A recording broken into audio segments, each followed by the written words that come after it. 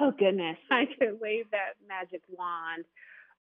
Probably three things. One, following up on what I just said, is around the commitment to and the standardization of data collection that you're able to segment by race, ethnicity, gender, age, language, sexual orientation, and gender identity.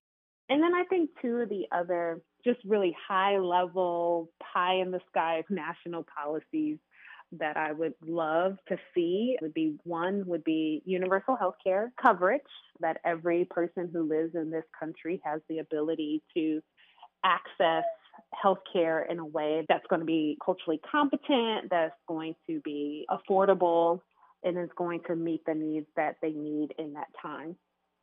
And then the second one would be universal pre-K.